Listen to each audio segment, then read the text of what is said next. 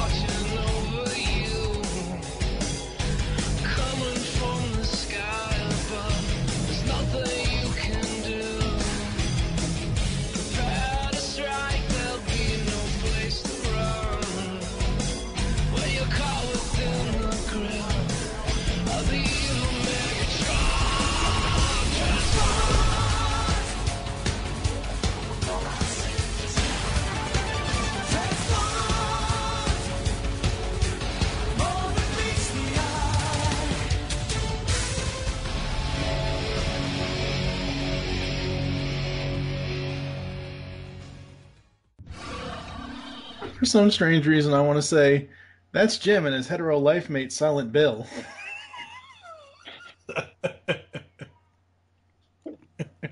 That's pretty much how it works, yeah. I'm extremely secure in my masculinity, so go on with it. Right ahead. I'm completely secure in my silentness.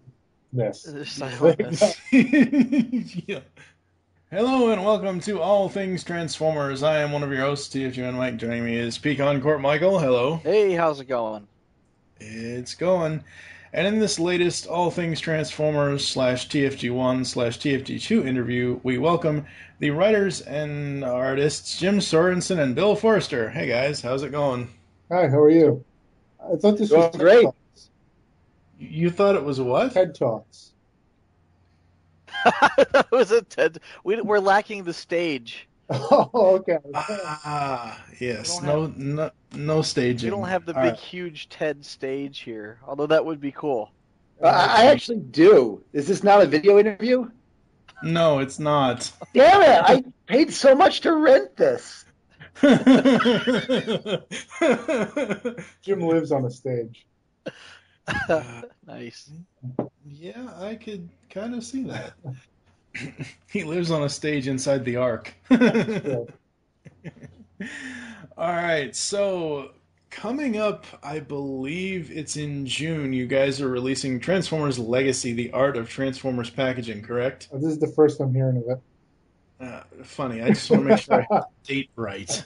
We're actually not 100% sure of the date. The last we'd heard was April 30th, but I believe that's getting pushed back a little bit. I think that the plan is to try and get it out certainly before Age of Extinction. Yeah, according to the TF Wiki, it says May 6th, but that could be, could be incorrect. Who knows? I would think they would know more than we would know. Yeah. Those guys who know are updating the wiki, so yes. Right. I assume they have a source for their info, but I think it might get pushed back a little bit. Yeah, it'd be fine if it got pushed back like a week or two before the movie. That would be great for us, actually. Kind of makes sense. Yeah. You'd actually get some publicity that way. I mean, anytime someone went to go review the movie or talk about the movie, or the movie came up somewhere, it would say, "Oh, also, there's a supplemental material being released. Go buy that." Yeah, because that's going to... It could happen. You never know.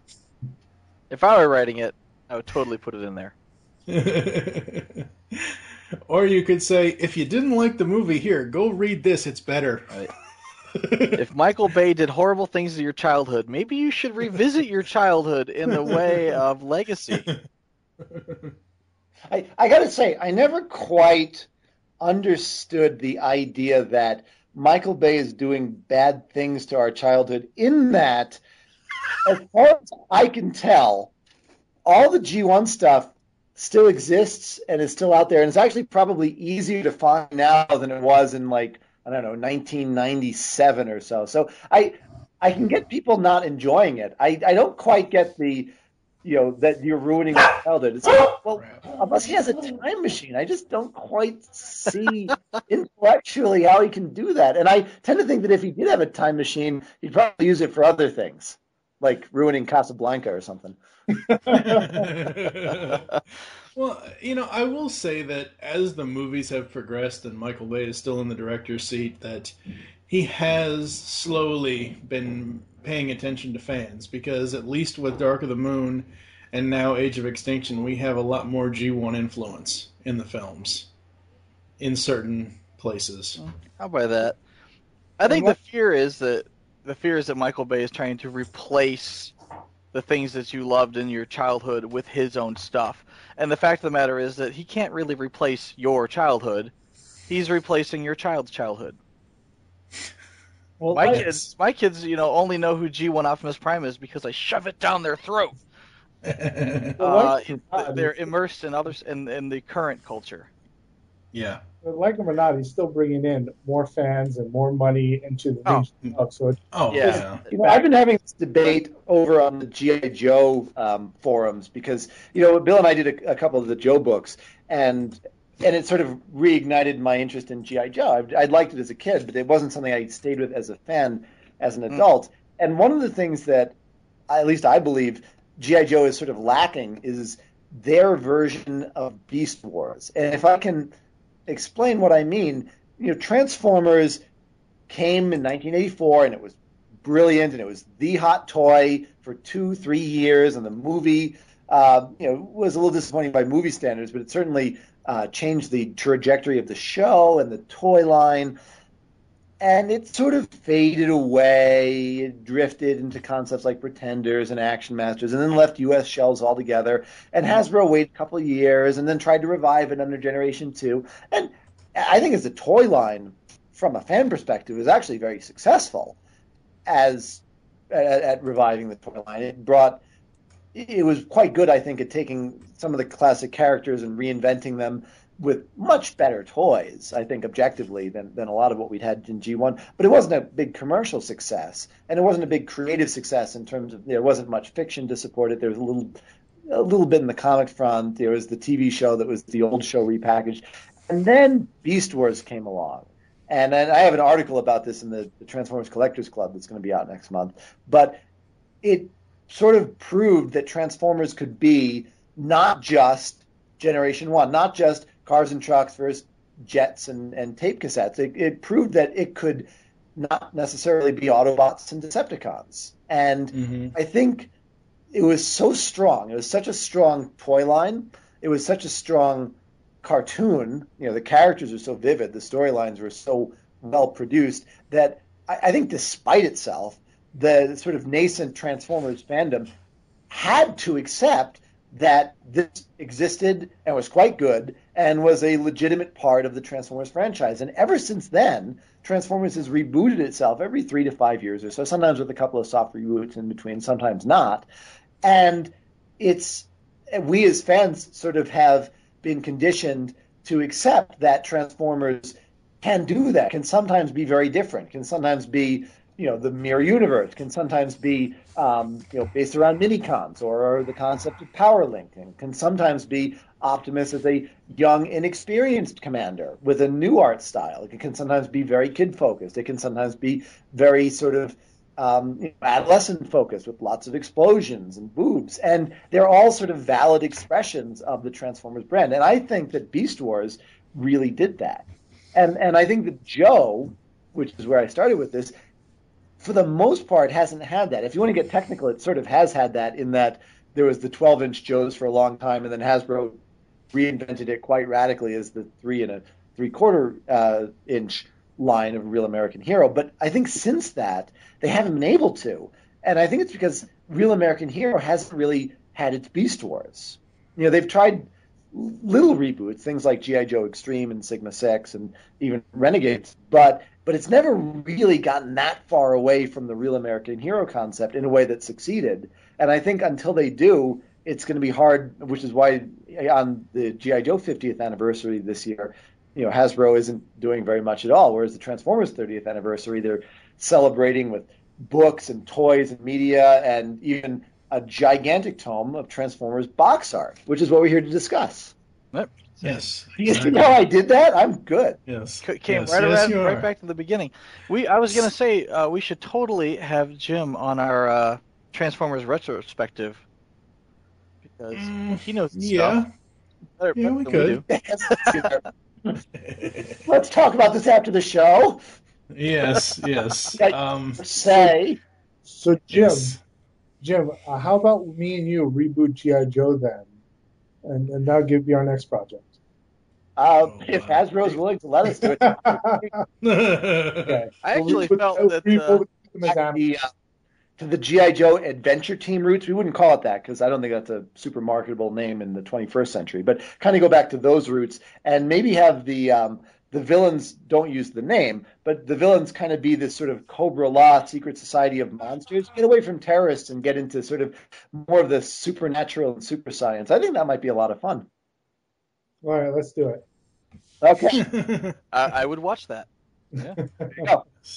You got to keep the tanks though. Tanks versus monsters would be cool. I think that, and I know this is pretty far afield from a Transformers book of box art, but to me, the core of what makes G.I. Joe is the idea of action figures interacting with vehicles. Because I think G.I. Joe's been many things over the years, but that's always been an important element, the important element. That's sort of what it's all about.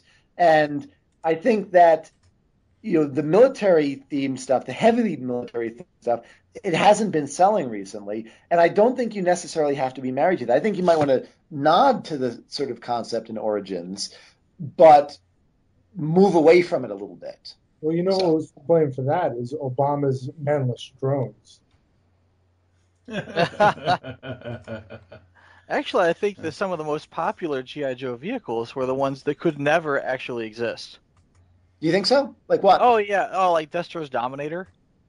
That was a fun one. You can never build that in real life, but it's really cool. Sometimes G.I. Joe is very much about realistic vehicles, but sometimes it's very much about the sort of the fantasy and the sci-fi. I mean, there have been lines of G.I. Joe that have been about, the eco-warrior type stuff. There have been lines that have, they're fighting zombies in the club this year for the G.I. Joe Con, which I think is I do think zombies are quite overplayed, but in this context, I think it's a lot of fun.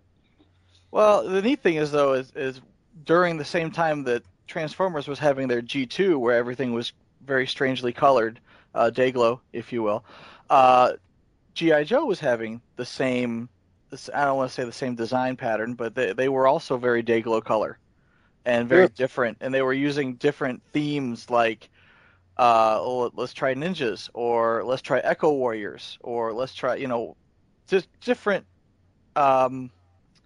gimmicks. And now you see those coming full circle. Like, wow, what did they do? We got Echo Warriors. Well, what does Echo Warriors fight? Zombies. Sure, why not? Zombies are popular. Kind of makes sense. Yeah. I mean, I was honestly expecting something like Cobra Law to be vampires. And we'll have vampires. Sure, G.I. Joe versus vampires. That would rock. Yeah. Well, I kind of think that might be certainly a good direction to explore, even if only to just prove to you'd have to do it well. You'd need really good toys, and you'd need a really good show. Get like Marty Eisenberg to write it, because I think that guy kicks ass. And Yeah, and I thought Renegades was really good.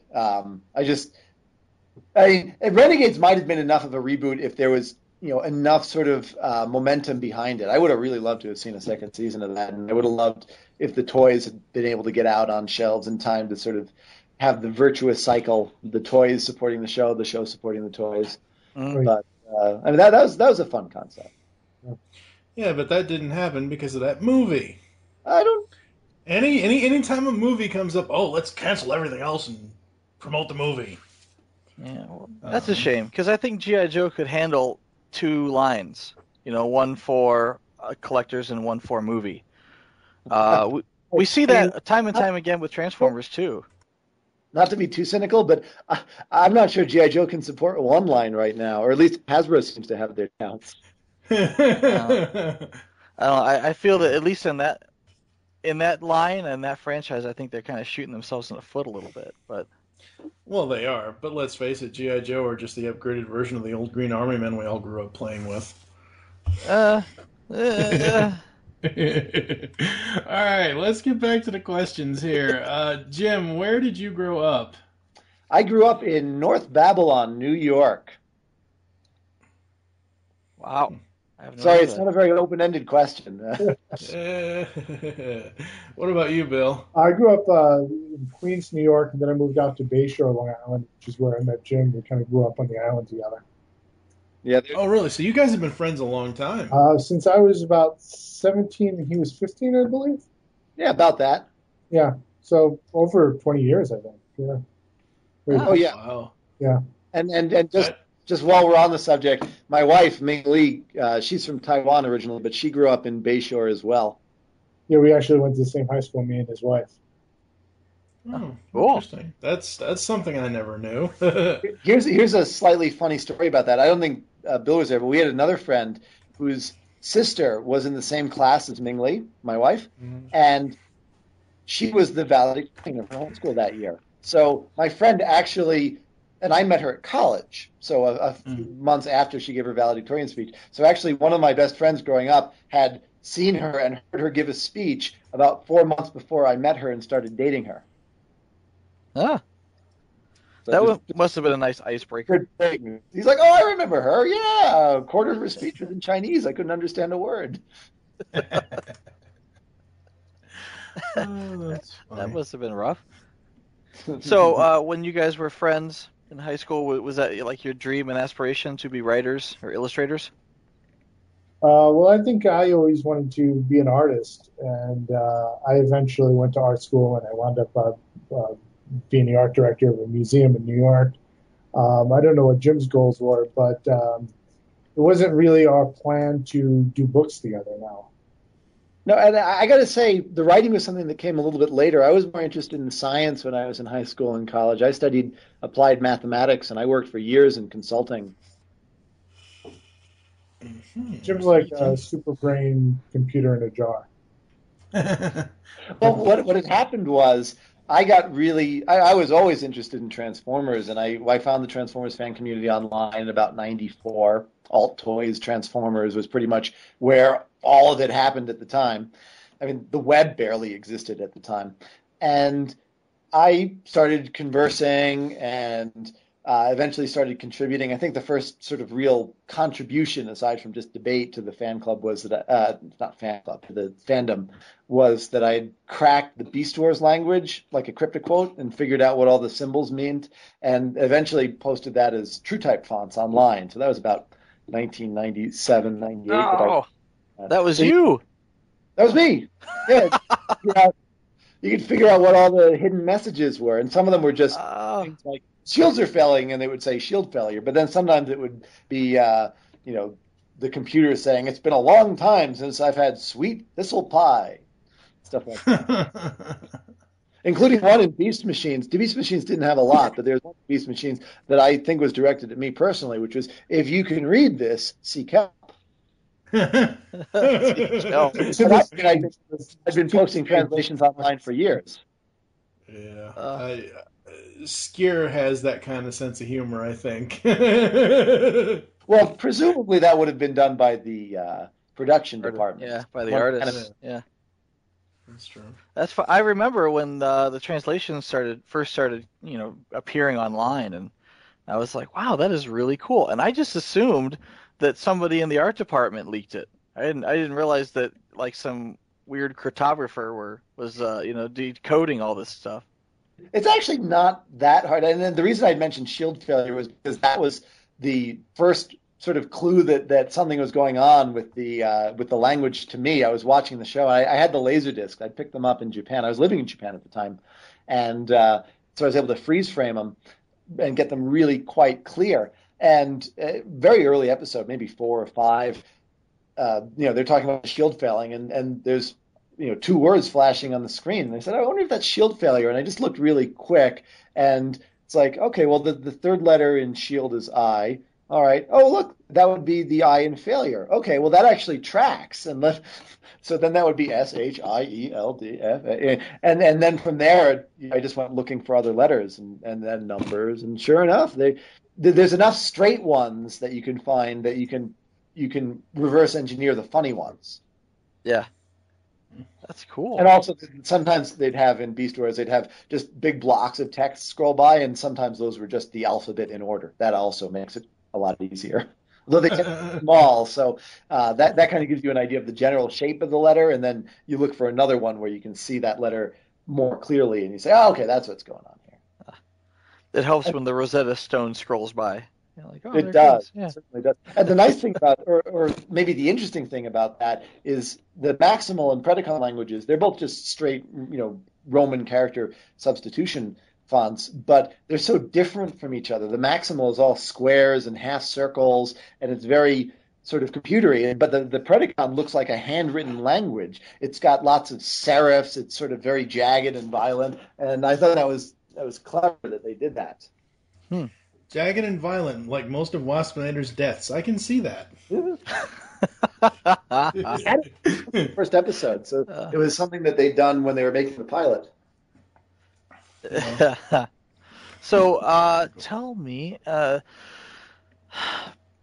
thinking so you're helping out with the fandom, you're involved. How does that transition into what you guys are doing now? Well, and I think I started to tell this story and got sidetracked, but I'd been a part of the fandom and tried to contribute. And one of the areas that I became very interested in was animation models. I saw scans of the old... Can I stop you a moment? Go for it. He gets involved in animation models because Jim collects every one of the toys, and then he deciphers all the fonts, and he just kind of goes through these little areas where he finds one aspect of a fandom, and then he just consumes all of it, and then moves on to the next part of it. So at this point, he had every G1 toy. He had all this artwork, and it just kind of led up to this point where he was collecting these animation models.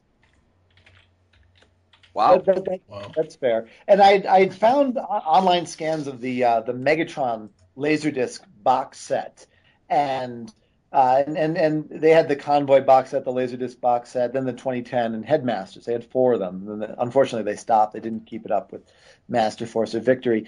But they had these booklets called Planet of Cybertron, and they had and in those booklets they'd start. Lucky Land Casino, asking people, what's the weirdest place you've gotten lucky? Lucky? In line at the deli, I guess? Aha, in my dentist's office.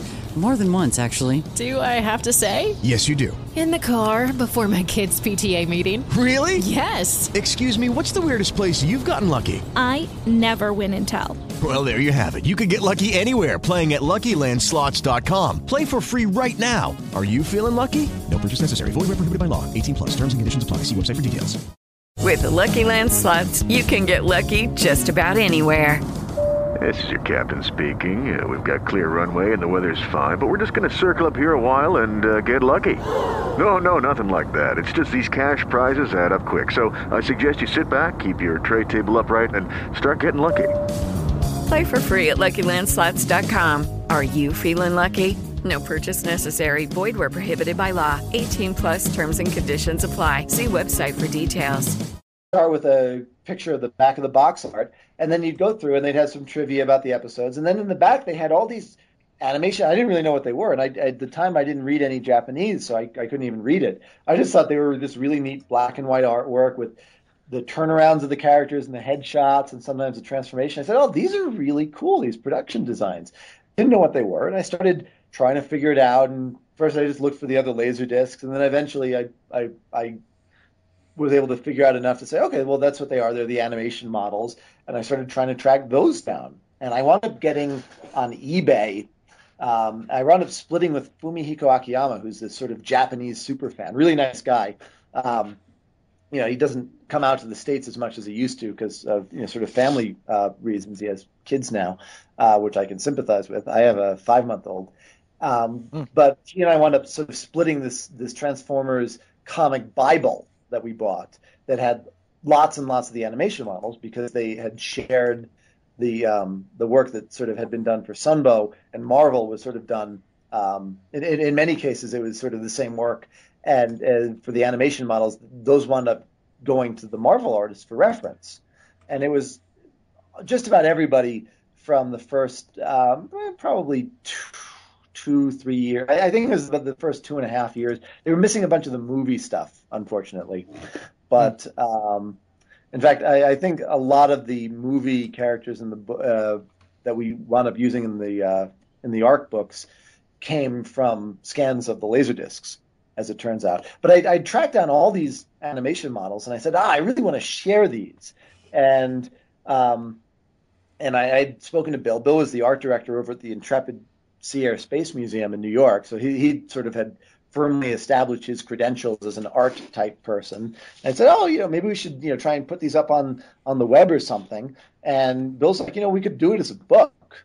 And we pitched it to, we cleaned up some of the images, and we made a 5-page pitch to IDW, and we approached them at one of the BotCons and said, hey, would you guys like to do a 100, 200-page book of black and white, designs? And they said, no. Why would we want to? That doesn't seem like a good idea. So we went back to the drawing board, and we refined the pitch a little bit. But I think the big thing we did was I think Bill alluded to this. I went through a phase, and I still do this a little bit, where I was collecting a lot of the original artwork, and I had a few pieces from Don Figueroa, who was really hot in this time frame, and I contacted him and said, hey, we're doing this project. Do you think maybe you could do a cover for us, like a sort of a spec cover for us for this project? And he wound up doing that. And it's the cover that we used for the book. And we repitched it. Again, we made the pitch a little better, but mostly we had this beautiful, and Bill colored it in, this beautiful Don Figueroa cover. And that was enough for them to sort of take us seriously enough to give us that book deal. Nice.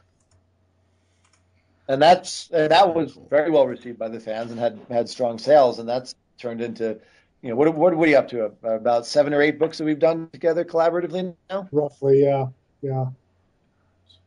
Yeah, 7. Legacy of the Art of Transformers packaging will be the 7th book. You got ARC 1 and 2. And I've done a couple more with Hasbro, and Bill's done some with Hasbro, with IDW. Yeah. Very cool. Neat. Which, of course, when we first hatched this plan to put these character models together, I think the first night we came up with this idea, one of us said, what we should do is take all that airbrushed artwork from the packaging and put it into a book. Yeah, I think we had that conversation very, very, very early on. And in fact, I think that was the second book we pitched to IDW, and we actually had a tentative yes. And then we hit the wall with Hasbro, and we said, hey, we'd love to do this book. How much art do you have? And they said, none. So in a sense, we've been working on Legacy since about, 2005? I think maybe 2008. Okay. It'd be more apropos if it was 2005. You know that, right? Yeah. It'd be less accurate. I think we first pitched this book around 2006. I think that's when we first pitched IDW. The art. What I like the most is that you put the book out, and then I don't know, Jim comes across more art, and he says, "You know what? I'm going to put this out on my website." Well, I'm glad you like that. Yeah, I love your blog. It's awesome. Thanks. I pretty much have shared it all, which is why I haven't done an update in about 3 months. That and the baby. But yeah, I've pretty much got all the Transformers stuff. I have a tiny bit of Transformers animation models that I haven't shared yet, that I'm still waiting for a good venue for, but not too much. I mean, most of the sort of backgrounds and stuff I have, that's all shared. I wish I had everything, but it's still hard to find. And I every time I go to a Transformers convention, I always do a pass through the dealer's room looking for that sort of material. Do you ever find anything? Yeah, sure, sometimes. Every once in a while? Yeah, I mean, it's hard to find, but it's not impossible. I did I think an 8-part series on Web World, and maybe a 5-part series on another one of the season 3 episodes, maybe 6 parts. But that was stuff that I'd gotten the model packs for specific episodes, and that was long after I'd gotten most of the rest of it. Some of it, like the backgrounds and whatnot, that I had gotten while I was still working on the second arc book, and a little bit of it makes its way into the complete arc. We had a few extra pages, so we made sure that we filled those up with some extras. But most of it wasn't. I think it's really interesting blog fodder, but most of it wasn't sort of the kind of thing that would really be exciting in a book. A few of them were. Well, I think we had the models for the crashed Decepticon ship that they use as their base in season 2. And I think we gave that a page or two in the complete arc, and that was really neat. That was some background stuff, but most of the background sort of material we had just wasn't quite at the level that we thought was appropriate for a book. And also, every book we've ever worked on, we've pretty much run into our page counts. We always have a little more than we have room for, which is right. A good thing to have. It means you wind up cutting the fat and making a stronger book. I don't think we've ever had a book where we just had to fill space. No. Yeah. No, it's good. It's really good stuff. And again, if there's extras that can, bleed over onto the website, then hey, that's just gravy. Yeah, I mean, I feel like in some ways what we're doing is almost academic. It's almost like research. We're trying to track down the material, find it, understand it, and then make sure it's published and then share it. And we like to go through IDW or Fun Publications because it helps us reach a wider audience, and it's just a nicer format.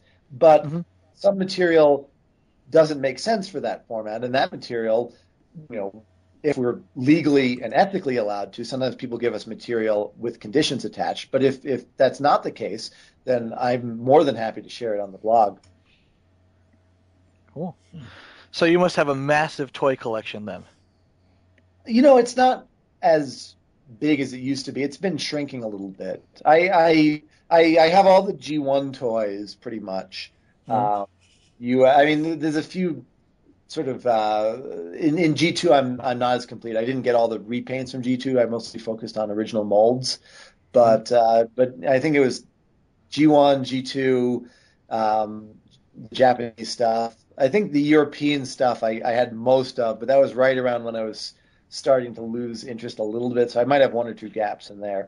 And then I think I have almost all the mini-cons. There might be a couple of the sort of really hard to find ones from Japan that I was missing. But a lot of the other stuff I had collected, and then I said, I don't know, like Beast Wars. I was really into Beast Wars. I really like the toys. I still kind of do, but I only have finite space, so I think eventually those wound up on the chopping block.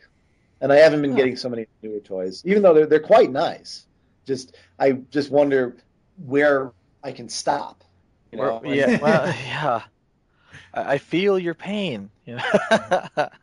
What about you, Bill? What kind of toys do you have as far as Transformers goes? For many years, I just went crazy and just bought anything and everything. And recently, in the last couple of years, I've been really, really smart with it. And I said, this is what I care about. This is all I'm going to collect. I'm going to get rid of everything else. So really, the only 2 things I collect are Seekers and Micromasters. And outside of that, there's 1 or 2 pieces floating around, but mostly I keep to that just because I need the limitations. I have a very obsessive personality, and will bankrupt me, and I will literally drown in toys. So I like having those parameters. It's funny you say that your favorite is the Seekers because we should introduce you to our mutual friend Brad Thorzine. He has the largest Seeker collection I have ever seen. Really? It's amazing. Yeah. He has all the originals. He has every single knockoff you can think of. I don't know if I have any knockoffs. I might have some knockoffs of the world's smallest, but that's about it. Yeah. He's got all the knockoffs. He's got a lot of the Japanese toys, and I have a pretty sizable collection. But the Japanese figures are something that I really didn't get into until like Beast Wars Neo. So a lot of the G1 stuff, the Zone, the Japanese Micromasters, I don't have any of those. But they are really neat though. Thorzine's got a pretty extensive collection of that Japanese stuff. It's cool to see. He does. He very much does. I'll try to see if I can find some pictures to show you guys. And the other thing I like to collect is I'm kind of a little bit big into army building, which is why I found G.I. Joe very appealing recently. And Transformers has been getting better at it. So it is Ryan here, and I have a question for you. What do you do when you win? Like, are you a fist pumper, a woohooer, a hand clapper, a high fiver? I kind of like the high five, but if you want to hone in on those winning moves, check out Chumba Casino. At ChumbaCasino.com, choose from hundreds of social casino-style games for your chance to redeem serious cash prizes. There are new game releases weekly, plus free daily bonuses, so don't wait. Start having the most fun ever at ChumbaCasino.com. No purchase necessary. VGW. Void where prohibited by law. See terms and conditions. 18+. I can reasonably justify army building in my mind. I'll usually get 2 or 3 of them. So that's kind of fun. So the most recent one was the Viacons from Prime. Right. Oh, yeah. Which are the only Prime toys I have, but they're quite nice. Yeah. Well, I want to say in Japan, they were army building minicons. They would just release them recolors and just... I don't know if that's technically... I mean, army building usually is when you buy multiples of the same figure... And I usually only do that if there are multiples of the same figure in the fiction somewhere. Right. I think there's lots of avid minicon collectors. I just don't know if I'd quite call them, army builders, unless somebody just, with the exception for me, I did army build on the Dead End figure that came with Unicron, because those are his antibodies. He's got tons of them. Actually, you can see my Unicron antibodies on the Transformers wiki on the army building page. Actually, most of those are mine. Wow, that's cool. Yeah, we don't have. I want to say, the Viacons, but aside from the Viacons, there really isn't like a generic Cobra soldier, like from the early lines where it's just like a guy in a blue uniform with a mask. We don't have the equivalent of that. Oh, yeah. I mean, probably the closest you'd have in G1 Transformers would be the Insecticons. And I guess you could probably Scourge, too, with the sweeps. Or the Sharkticons. Sharkticons. Thank you. I forgot about them. Yeah, so there's a few. There's a few. I've seen people army build Sharkticons, and it is creepy. Yeah. Well, the Sharkticons themselves, along with their Quintesson Masters, are also creepy. I've armed Sharkticons. I think one of the great tragedies is probably overstating it, but for the purpose in this scope, the great tragedies of the Transformers Generation 1 line was that they never made the Alicon toys that the Quintessons used, just the Sharkticons, because I thought those were really neat. I'd have loved to have, and I think there's some third parties of them now, but I would have loved, a classic toy back in the day of that. I would have been all over that. Yeah. He was supposed to reciprocate, not now. Oh, boy. All right. So, Bill, who is, out of every single aspect of Transformers, who is your favorite character and why? Oh, Starscream. Easily Starscream. I'll tell you the story of how I got my first Starscream, and you'll appreciate why I like Starscream. When I was a kid, my parents went out and they bought me Thundercracker. And they came back and they gave me Thundercracker. And I said, I really want Starscream. And my mom got kind of annoyed that she went out of her way to buy me a toy, and I didn't appreciate it. And I said, and she didn't understand what I was asking for. And I said, I want the red one. And my mom said, why do you need the red one? And my father turned to her and said, your son likes the jerk, and the red one's the jerk because your son relates to jerks. And I said, oh, okay, that's why I like him. So I like Starscream because he's a jerk, because he's very he has a lot of character to him. Outside of G1 and Chris Latta's performance, who is your favorite version of Starscream? I really like animated. I got to tell you, yeah, he's great. But I got to tell you, I was really impressed with Prime Starscream. I think he has one of the most interesting Starscream story arcs of any Starscream that we've seen. He really comes full circle, and in such an organic way. It's a lot of fun for me to watch. Yeah, Steve Bloom really knocked it out of the park. When we interviewed him a couple of years ago, we asked him, do they ever allow him to go into a Latta impersonation? And he said that they don't do that often because they want it to be my own thing. But when they do that in the booth, everybody throws up jazz hands, and he knows to go into Latta. Yeah, I've never really. I don't know. I agree with you, Jim. I do like Starscream and Prime. It's probably the first time I've ever really, truly liked and enjoyed Starscream. G1, I liked him as a kid, but not so much as an adult. I don't know what it is about the guy. I don't know. Maybe I just don't like jerks. I don't know why I podcasted for almost 5 years with Michael Wilson here then, if that's the case. No. Okay, so Jim, what about you? Who is yours out of all of the anything. It doesn't have to be the cartoons. It doesn't have to be, it can be anything. Probably Emusa then. Who? You know, Kane's little talking, like bird bunny sort of thing from Zone. Oh. Can I change my answer? Oh, that thing. Yeah. Oh, Moon. Oh, okay. No, not Moon. Emusa. It's totally different. Moon, I thought, was a jerk. Not a jerk like Starscream jerk. Just like, why am I watching this guy? Did Emusa? But Artemis is cool. I liked Artemis. She was... No, I guess I'd say probably Shockwave. Shockwave is the character I respond to, especially the Furman and Budiansky written Shockwave from the comics. Mm. Have you been reading the current IDW stuff? Oh, of course. That has to be the best origin of Shockwave I've ever seen. Hey, spoilers. I haven't read the most recent one. I didn't say anything. Thanks a lot. Just said it's probably the best origin of Shockwave I've ever seen. We know that Shockwave has an origin.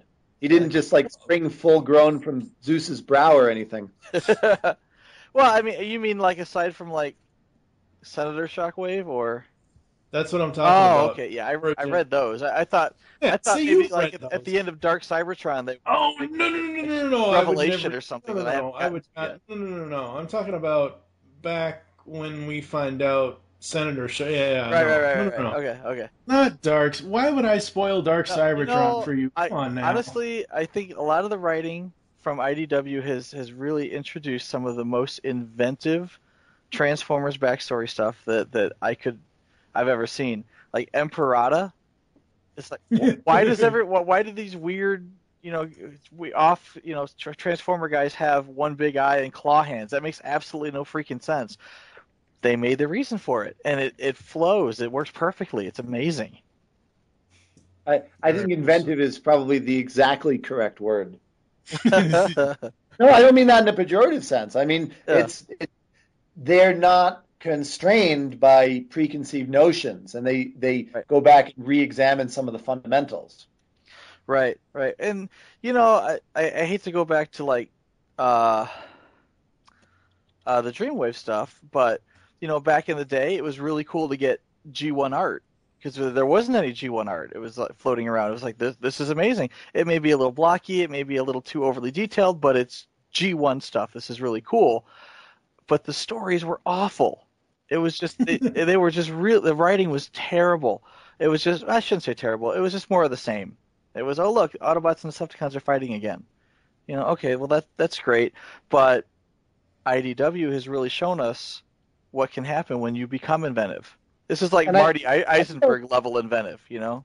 I think that's baked into the DNA of IDW from the first or the 0th episode issue, if you will, because I think Furman, in rebooting the universe, really went back and put some thought into, well, why are they on Earth looking like cars, and the whole infiltration protocols and those sort of aspects of the stories.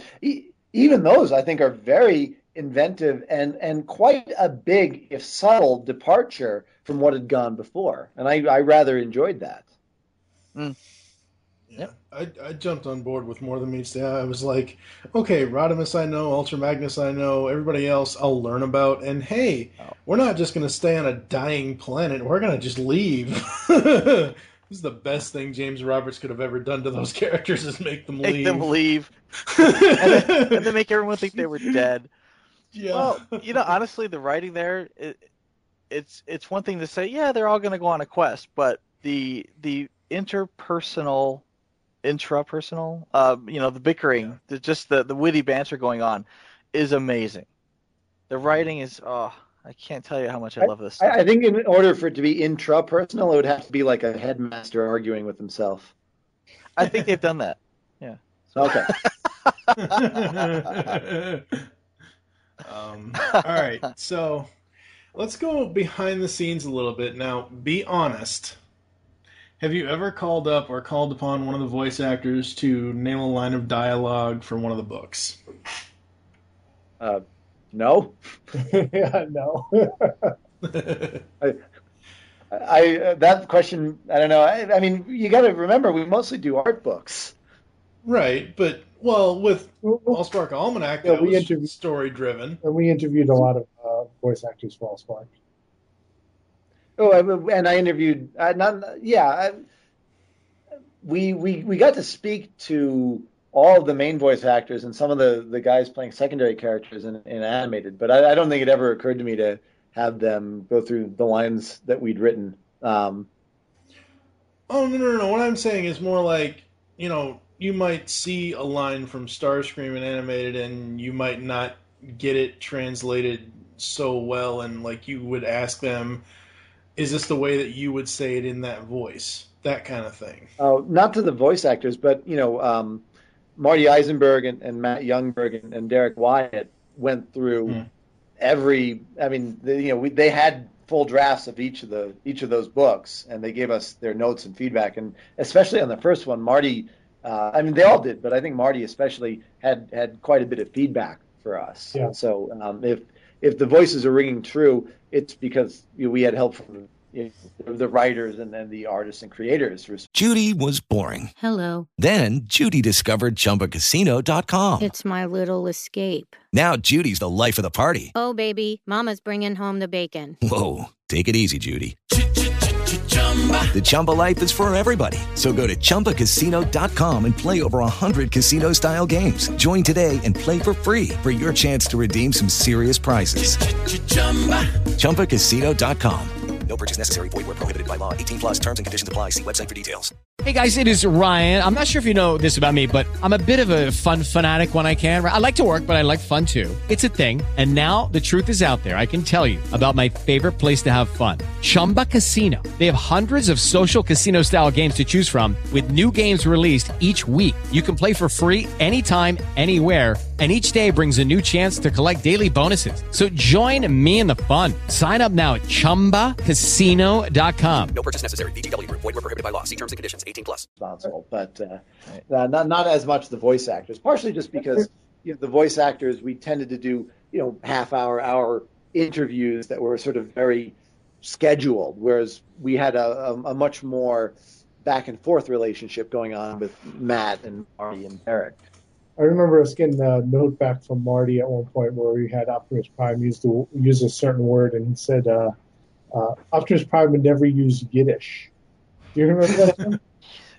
Yeah, I think so. The note that stuck with me was about Lugnut, and he'd circled our Lugnut dialogue, and he said, it's close, but it needs he has to work in a praise for Megatron, even if he's not talking about Megatron, because that's how he thinks. So we said, okay, we can do that. So even if I don't remember off the top of my head which characters Lugnut speaks on, but if Lugnut is talking about Swindle, he still has to do it in a way where he's giving glory and respect to Megatron. He's praising Megatron. If I remember right, back when the Allspark Almanac came out, we spoke with, I think we had an interview with it was Derek Wyatt. Wyatt. It was with Jim. Yeah, and he was Derek Wyatt. Oh, we did talk to Derek Wyatt. Did we? Yeah, but I didn't speak with Jim. I thought we spoke with Derek Wyatt around the time. Yeah. Yeah, and anyway, he was telling us about how he was collaborating with you guys. Yeah, I mean, I think he more than Matt and Marty had their input, and it was invaluable, and we definitely appreciated it. But I think Derek was the one who really, spent lots and lots of time with us on those books. Would you agree, Bill? I would definitely agree. We'd go up to his office, and we spent a great deal of time going over things, and he very much holds it very close to his heart. Wow. See, that would be awesome. I don't think I've ever... He's a lot of fun. I mean, you interviewed him, so you know. Yeah, he's great. I actually met him at a BotCon this year, so you can. I'm pretty sure he's going to be at BotCon this year, so you can go up and say hi to him now too.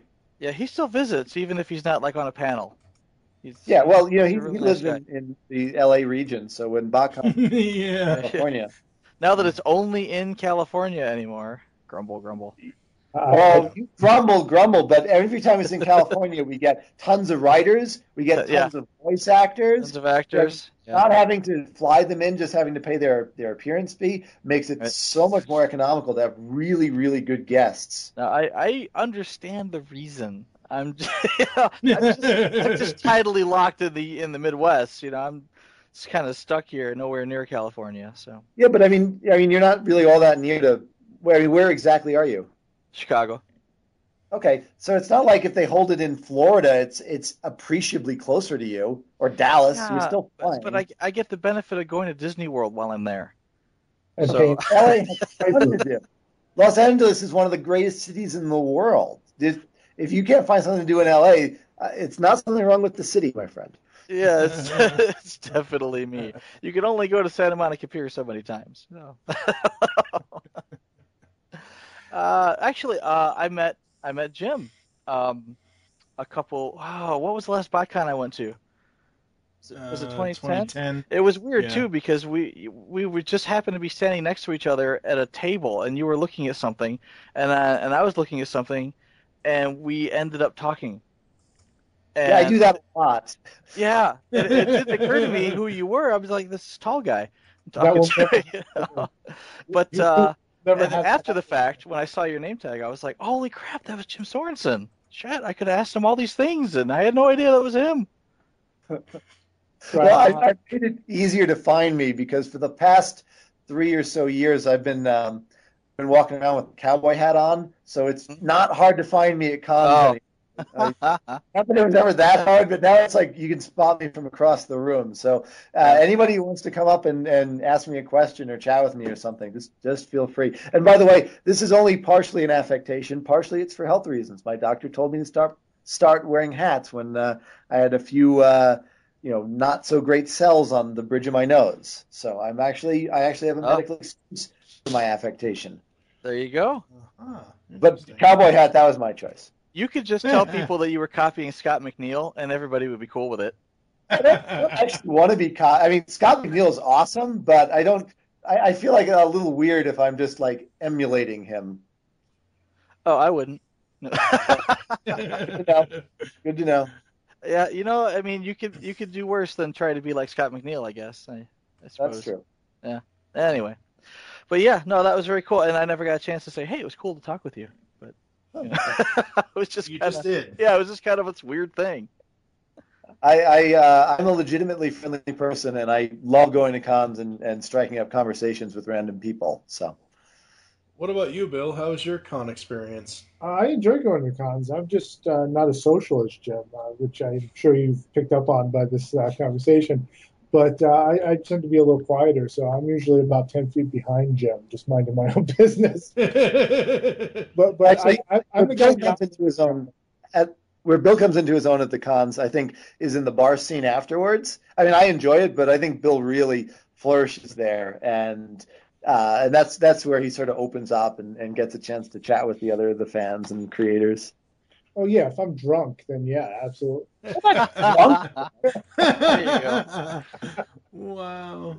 It's like, hey, look, it's Bill singing karaoke. Awesome. I don't know if that's ever gonna happen. Oh. Now all I can imagine with the two of you is Jim is Scott Farkas and Bill is the other kid. We had somebody point out to us that our personalities are very much like Tigger and Eeyore. Eeyore. I think that's pretty accurate.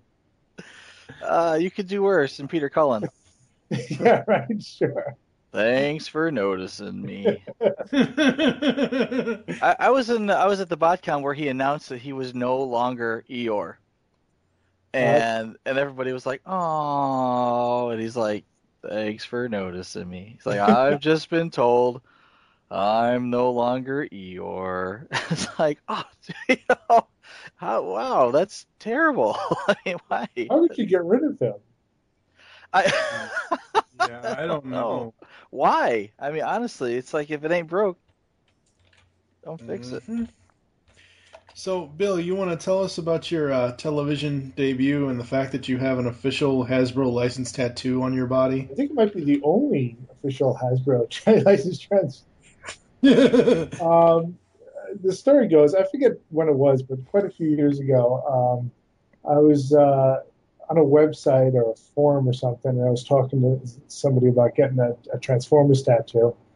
And I think it was a tattoo forum. And somebody contacted me and said, you should fill out this form for LA Ink, which is this reality show where they give you tattoos, which I was familiar with.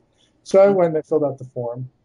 And like a year later, they came back to me and they said, what Transformer? Can you send us an image? Can you tell us anything about this? So by then, we were working on the second ARC book. So I sent them Nick Roche's cover that Josh Bertram colored of Victory Leo. And I said, yeah, I'm interested in getting this done. And they wrote me back and said, well, can you get Hasbro to approve this? And I said, I don't know. How the hell do I do that? So I contacted IDW, who contacted Hasbro, who contacted me, and it went back and forth and back and forth and back and forth. And they had to draw up a licensing agreement, and they had to speak to a bunch of lawyers. But eventually they got back to me and they said, yes, you can do it. And I contacted LA Ink and I said, yes, I can do it. And they said, well, it's too late. So I said, oh, okay. So close to a year goes by, and they start filming for the following season. And they contacted me and said, can we do it now? So Hasbro agreed, and I went down there and I did like a screen test. And believe it or not, they actually liked me. So they said, okay, we're going to do it on this show. And we're going to tattoo your chest on the show.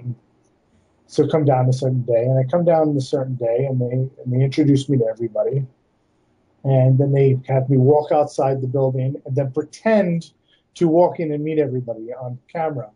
Right. And for the, I don't know, 6 or 7 minutes I'm on screen, I was actually sitting in that chair I was actually there all day, but I was in that chair for about 6 hours getting that tattoo.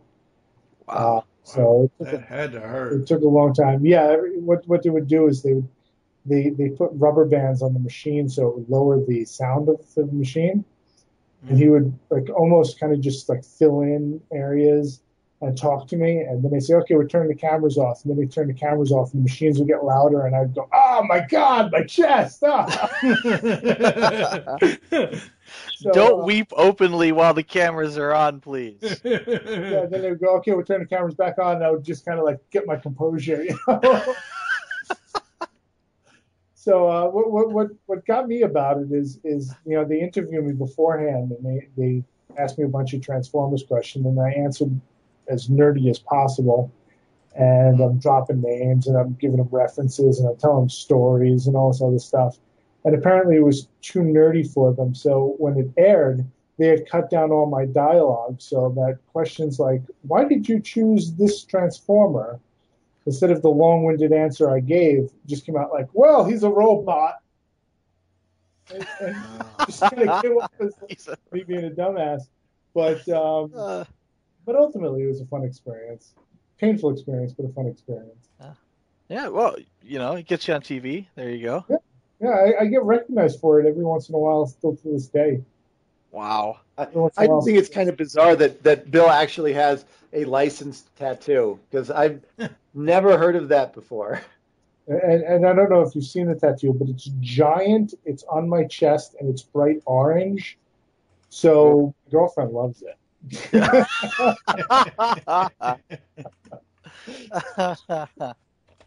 Oh, that's funny.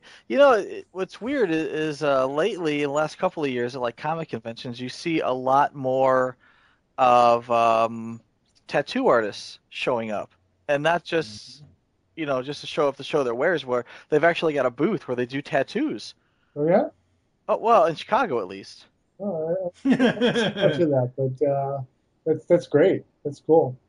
Not that I get one, but because I'm it's giant wuss. It's definitely a crossover there. I mean, we're into a very visual hobby. And same with comic books and superheroes or G.I. Joe or not just Transformers. It only makes sense that it would carry over into the tattoo world. Yeah, that's true. Well, they're usually pretty jumping. My wife's like, "Hey, you want to go get a tattoo?" And I'm like, "No." And it's not just because I'm afraid of needles. It has more to do with I'm just not sure if I care about any one particular thing to have it permanently scarred into my body. I think you got to be of a certain mindset to get one. Yeah, I just think it's either part of your personality or it's not part of your personality. I think I'm unique enough. Yeah. For me, I don't think so. I need to advertise. Yeah, you can't. Oh, you can't throw a rock. I can just see Bill now with his right arm sleeve. Transformers Legacy, go buy it now. Coming down his entire arm. That would, honestly though, I think if I had 7 Transformers books under my belt, I would probably have the the covers blended in, on a sleeve. How cool would that be? There's an idea for you. Yeah, maybe I should. I gotta go back to run that one by Jill. What's that? I said, run that one by Jill. See what she says. They're just expensive. Tattoos are pricey. Yeah. Oh yeah. Especially if you want to get one. Yeah. A couple thousand dollars on that sleeve. Yeah. Do either one of you guys have any crazy or interesting fan experiences that you might have had over the years going to BotCon? Any weird requests or anything like that? I got to sign a girl's boob once. Who hasn't? No. I've had a couple of people, usually younger people, after the almanacs came out, get very excited over meeting me, and it became very strange and unusual because, quite frankly, I did a couple of Transformers books, and to be treated in any sort of like I've been in a movie or something is very uncomfortable and very weird. But I've had a couple of experiences where one time I was at a convention and this kid came over and started talking to me over a toy I was looking at. I forget what it was, but for whatever reason, let's say it was Whirl, and I was looking at a Whirl. And he came over and said, well, such and such and such, this will be in the next All-Star Almanac. And I said, oh, no, it won't be. And he said, how do you know? I said, because I wrote them. And the kid reaches up and grabs my name badge, which was turned up backwards, and he turns it around and sees my name, and he just flips out on me. Oh my God, I have so much questions. I have to ask you this, I have to ask you that. And it was so uncomfortable and so weird that I just tried to get the hell out of there. So little things like that happen once in a while. But I don't know if we have any really crazy stories, though. Jim, you got anything? Other than my boob signing, not particularly. I mean, I tend to go to network and to chat with fans and to promote the work and to hunt for toys and artwork, and I tend to mostly do that. I mean, not a whole lot very strange has happened. Oh, I might have a good one. After the tattoo thing, I kind of came up with this idea that I was going to try to do more publicity nonsense, And I went and I took a Cobra Commander action figure when we had the G.I. Joe books coming out, and I attached it to a camera and I launched this thing into space and put it on YouTube. So if you go to YouTube and type Cobra Commander space, you'll see this action figure. I've seen that. Okay, that was me. I didn't realize that was you. How cool. So I did this, and some guy that I know who's a weirdo, and long story behind him, but a guy named Peter I know, who's a really great guy, but he's a very strange guy, comes to me and he says, what are you going to do next? So me joking said, I'm going to take a transformer to the top of Mount Everest. And the next thing I know, he's writing to me and he says, can it be Erector? Can you take Erector to the top of Mount Everest? So I don't know if you know anything about Mount Everest, but it's really expensive and really difficult to climb. So I said, I'll tell you what, if you pay for it, I'll climb. You get $100,000 to climb Mount Everest. I will go climb Mount Everest and put an Erector on the summit. There you go. You'll put it next to the dead bodies of people who, couldn't make it back down and they can't afford to bring them down. And the next thing I know, this guy is making me logos for the trip, and there's this logo of me standing on top of Mount Everest holding an Erector above my head. And he's in Sweden, I believe, trying to raise money now. Oh my God. This is what go to www.kickstarter.com and no. There you go. So while I sincerely doubt I'm ever going to climb Mount Everest, don't be surprised if you see me climb something and put an Erector on the top of it.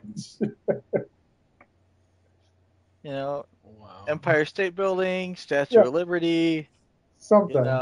You may not make it to Everest, but you can go to Paris. I can see that. Maybe if I find a much smaller mountain. There's some nice sized mountains out in LA, right? Or you could just, go to the top of Willis Tower. The Willis Tower. I'm going to take Erector and put him on the edge. We'll have him looking down. Have him looking down. That's right. You're not afraid of heights, are you, Erector? Oh. All right. Where would you like to inform the fans where they can interact with you online, Jim? Sure. Probably still the best place remains my blog at boltax.blogspot.com.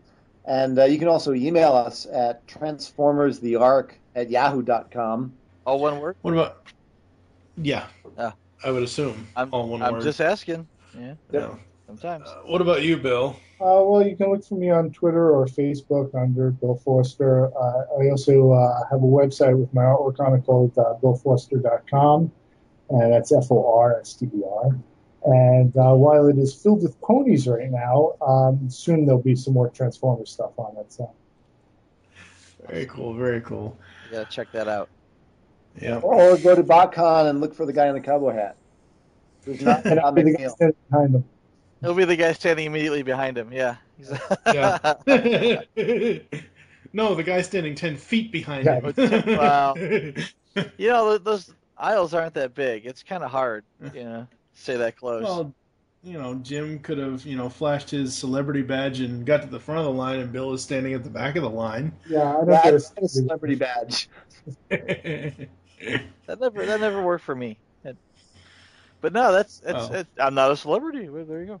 Exactly. But no, it's very cool. I just wanted to throw it out there that it's the story here that you guys have told is that you're big fans, or at least Jim, big fan and collectors, of the toys and such. But you made your fandom work for you, and you have made something really, really cool out of it. And gotta give you guys applause for that. Thank you. Oh yeah, I mean 7 amazing art books. Yeah. That's just awesome. Really, really is. And what I was saying earlier about the voices and stuff. Like every time I read the Allspark Almanacs, I can hear the characters in my head as I'm reading those stories. I'm like, I can hear Sentinel pontificating as he always does.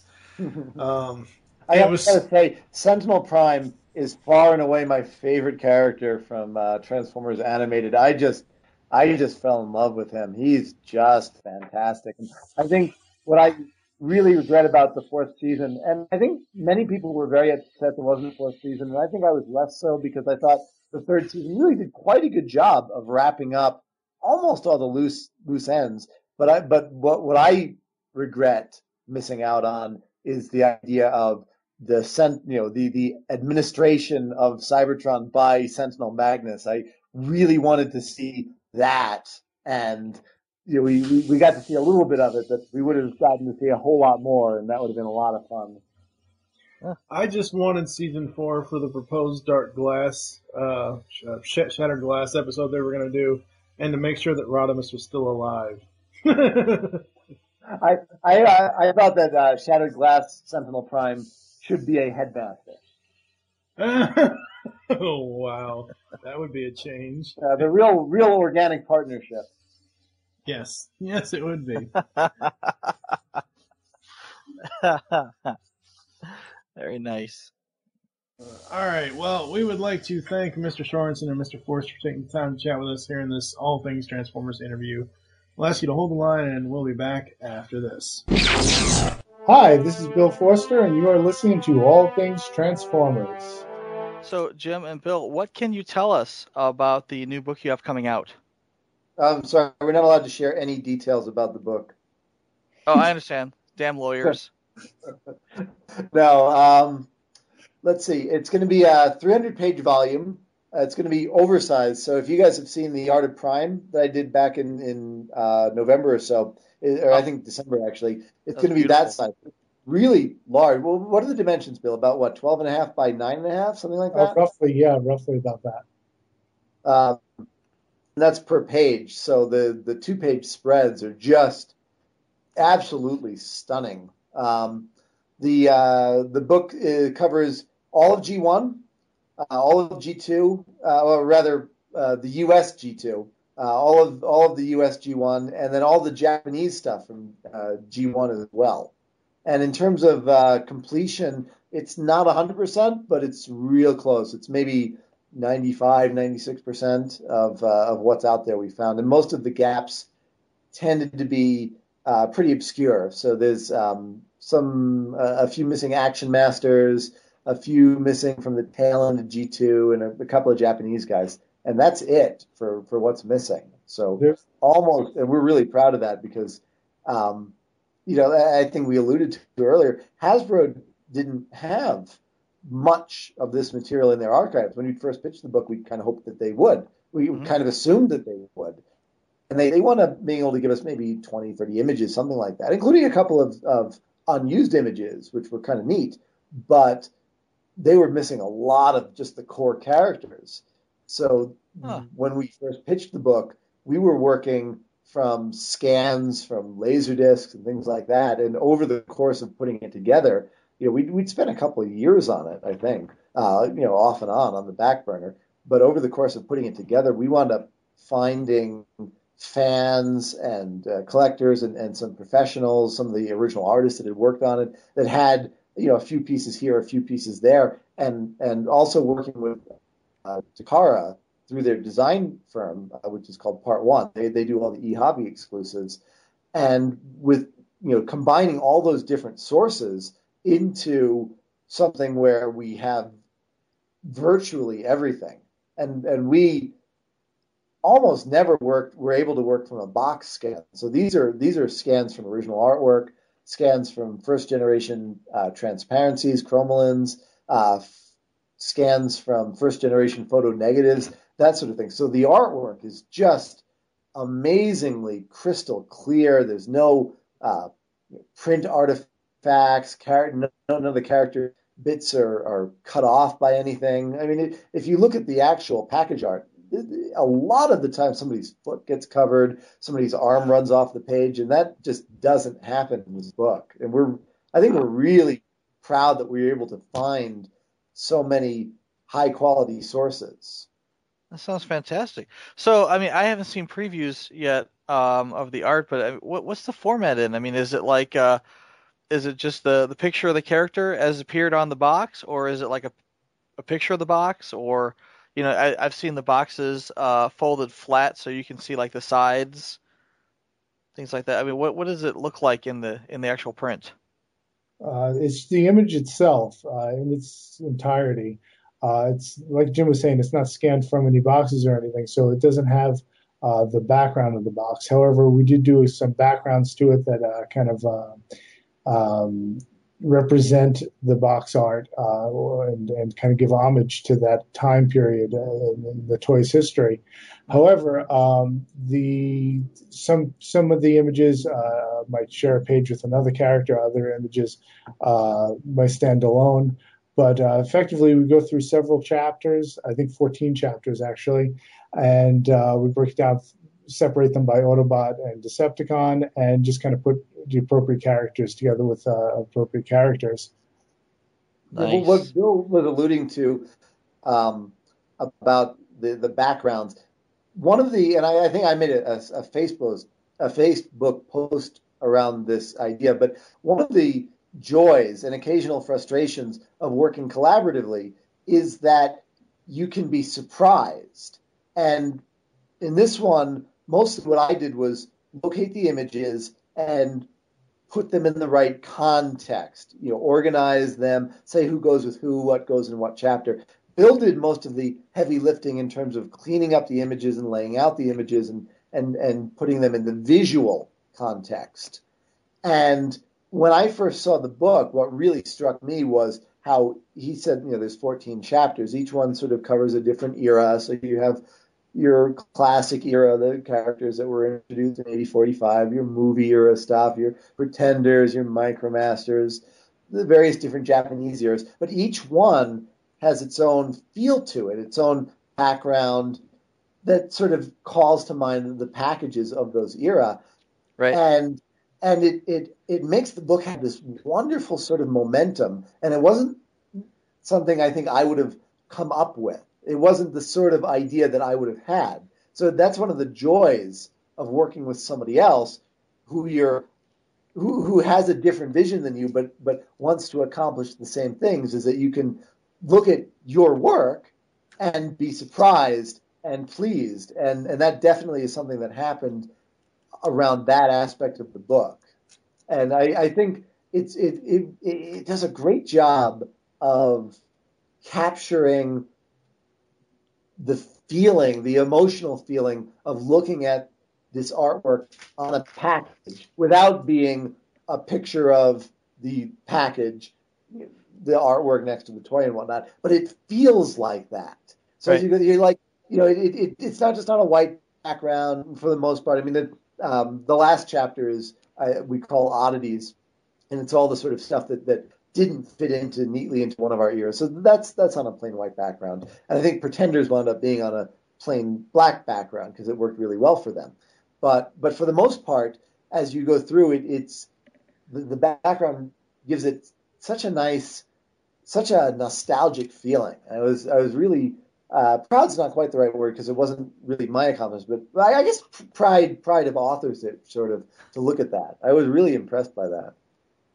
And nice. And actually, we broke the book into 4 rough parts, sort of overarching eras, and each part has a 2-page introduction where we sort of talk about, put the artwork into context. And there we do show some pictures of packages and some scans of proof cards, and you mentioned having a box that's folded so you can see the flaps. We have that to also try and set the right context. So if you're reading the book, it's an art book, so you're not mostly going to be reading it, but we did want to make sure, and that was some input from our editors at IDW.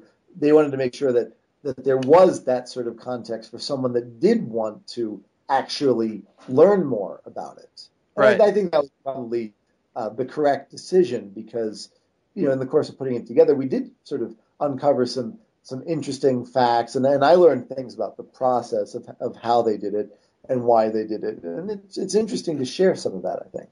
But mostly, sorry. It's okay. Oh, okay. I was just saying, speaking of reading an art book, Jim went and tracked down many of the artists that actually did these pieces, and we've got interviews and essays from them as well in the book, so you can also kind of get their perspective on it. Oh, wow. Yeah, I was really proud of that. We were able to find, I think we have nine of the original artists, 8 of them from the U.S. and one of them from Japan who'd done quite a lot of the illustrations behind it, and got them to share their thoughts. And I was really proud of that because many of these names aren't known at all to the Transformers fandom. So to first, anytime you uncover something new, it's such a well-researched hobby. You get a certain pride from that. But to not only find out who they were, but to get their direct input, I was really proud of that. Nice. And that's the interviews are in the book? Yep. Yeah, we use them sort of as chapter separator elements. So between each chapter, we'll have a nice 2-page spread of sort of the back of the package style artwork to sort of introduce it, and then we'll have 1 page of either an essay, an interview. Sometimes we'll have sketches or other sort of slightly askew elements. These other elements, and then we start the chapter on the right-hand side of the page. There's a lot of content. There's a lot of content in this book. Well, it's 300 pages, and we use all 300. Yeah. So what you're saying is these interviews are kind of like what you guys did with the Allspark Almanac, where you would have like Yatter and all these other little interesting things, but in this case, it's the interviews from these artists. That's really cool. That is an interesting way to separate the chapters. I thought so. And it gives it a visual break because the book is busy is not quite the right word, but the book has a lot. It's dense. That's the word. There's a lot going on in the book. I mean, the essays tend to be on a plain white background, so it sort of gives your eye a bit of a break as you're going through this. Nice. Yeah. And it cleans your palate for the next chapter. Yeah, that's always good. Yeah. Anything else we want to bring up about the book? We could probably talk about the book for hours and hours and hours. Yeah. No spoilers. It's hard to spoil an art book because no matter how much we talk about an image, unless you're actually looking at it. Yeah. Well, one of the things I thought was neat was we have 12 chapters where we go through the era of the various eras of artwork that was published.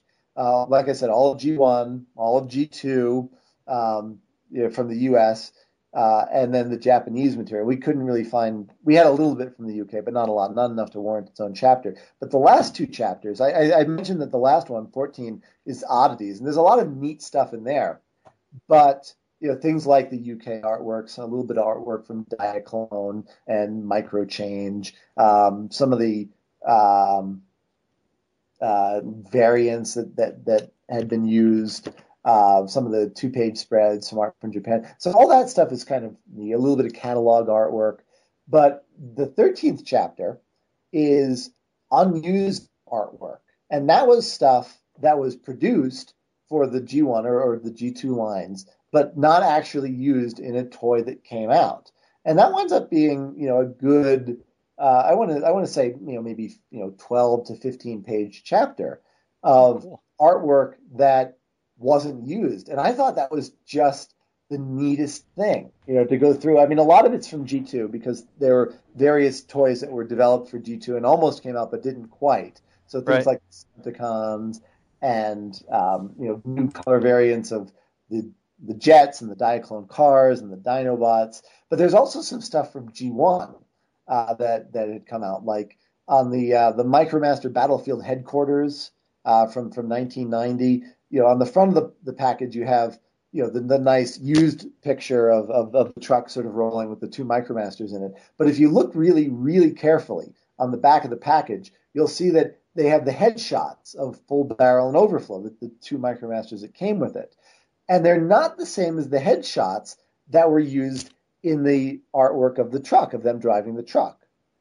And we actually, in the course of putting this together, this is something that Rick Alvarez, who'd worked at Hasbro at the time, had dug up for us, found the actual full-bodied illustrations of these two Micromasters that all you ever see in the package is their heads, but we have the whole thing. And it's elements like that I just think are that really help kind of push the book over the edge. I mean, it's already a very I mean, people love this style of artwork. I love the style of artwork. I really respond to it emotionally. So it's neat just to have, if all we had was 95% of this artwork in one place, that would be an accomplishment.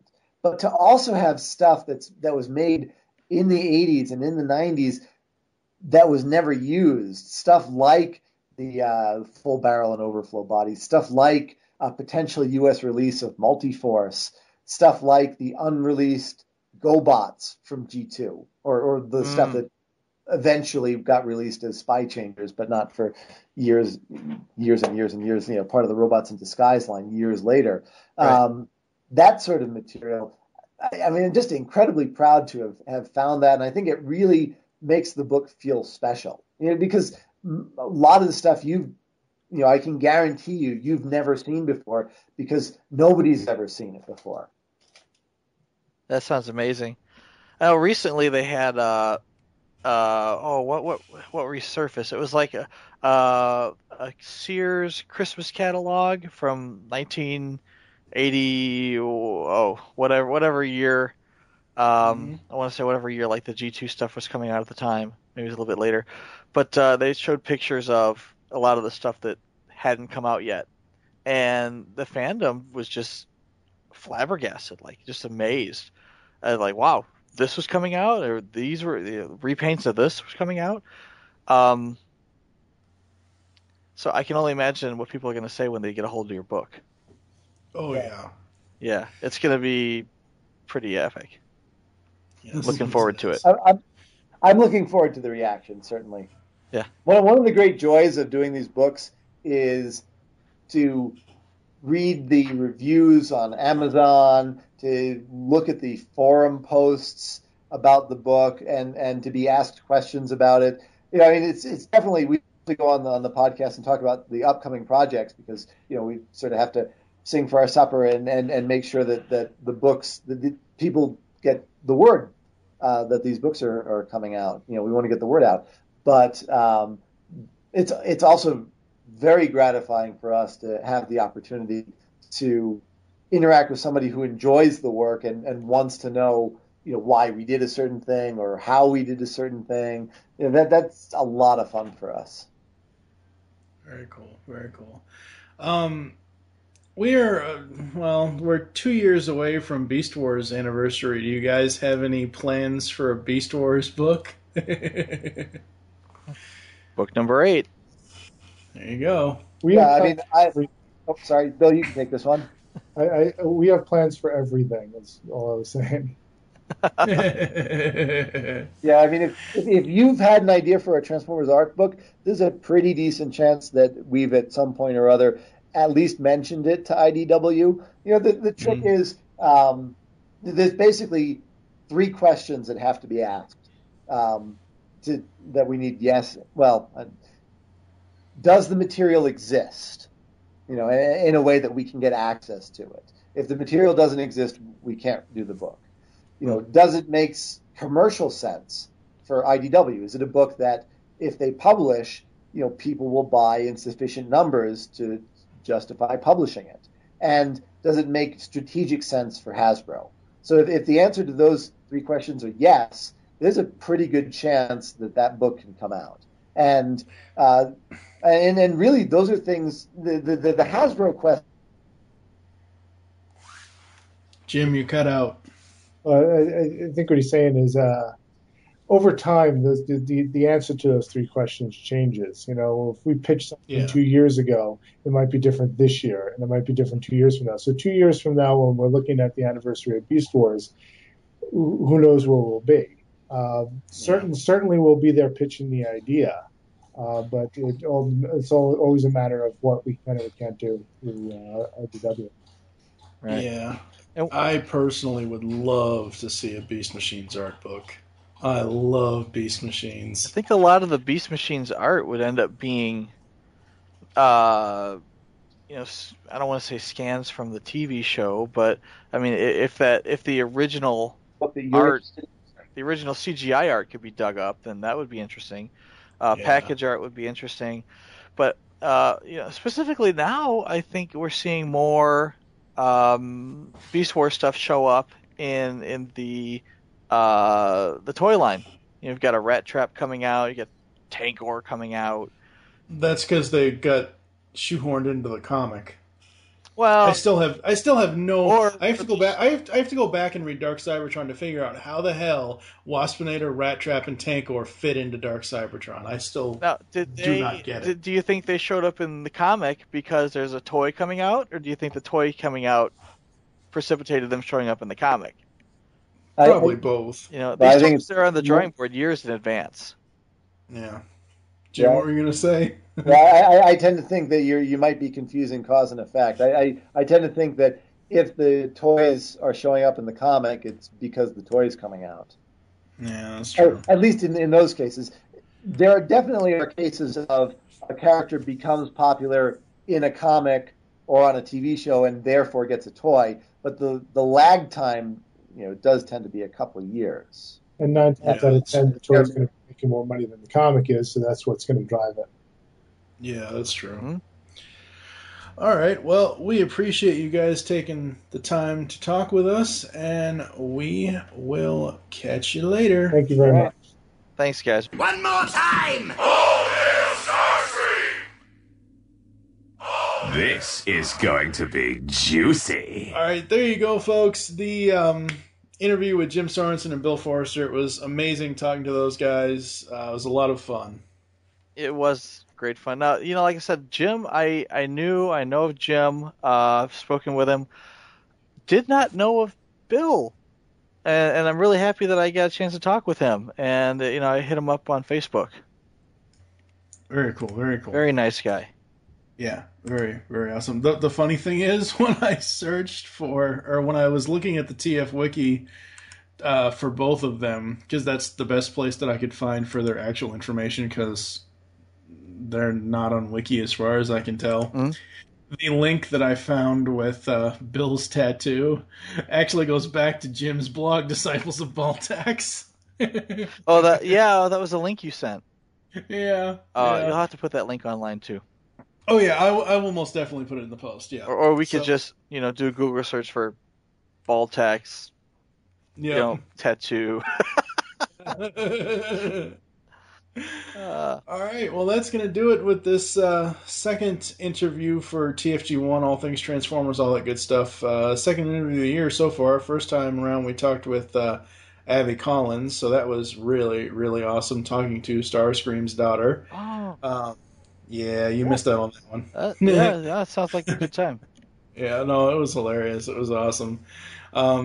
She told us stories of how basically Cobra Commander and Starscream were every time that her dad was going to discipline the kids. Oh, you're kidding. No, you'll have to listen to it. That must have been hell growing up. Can't imagine that.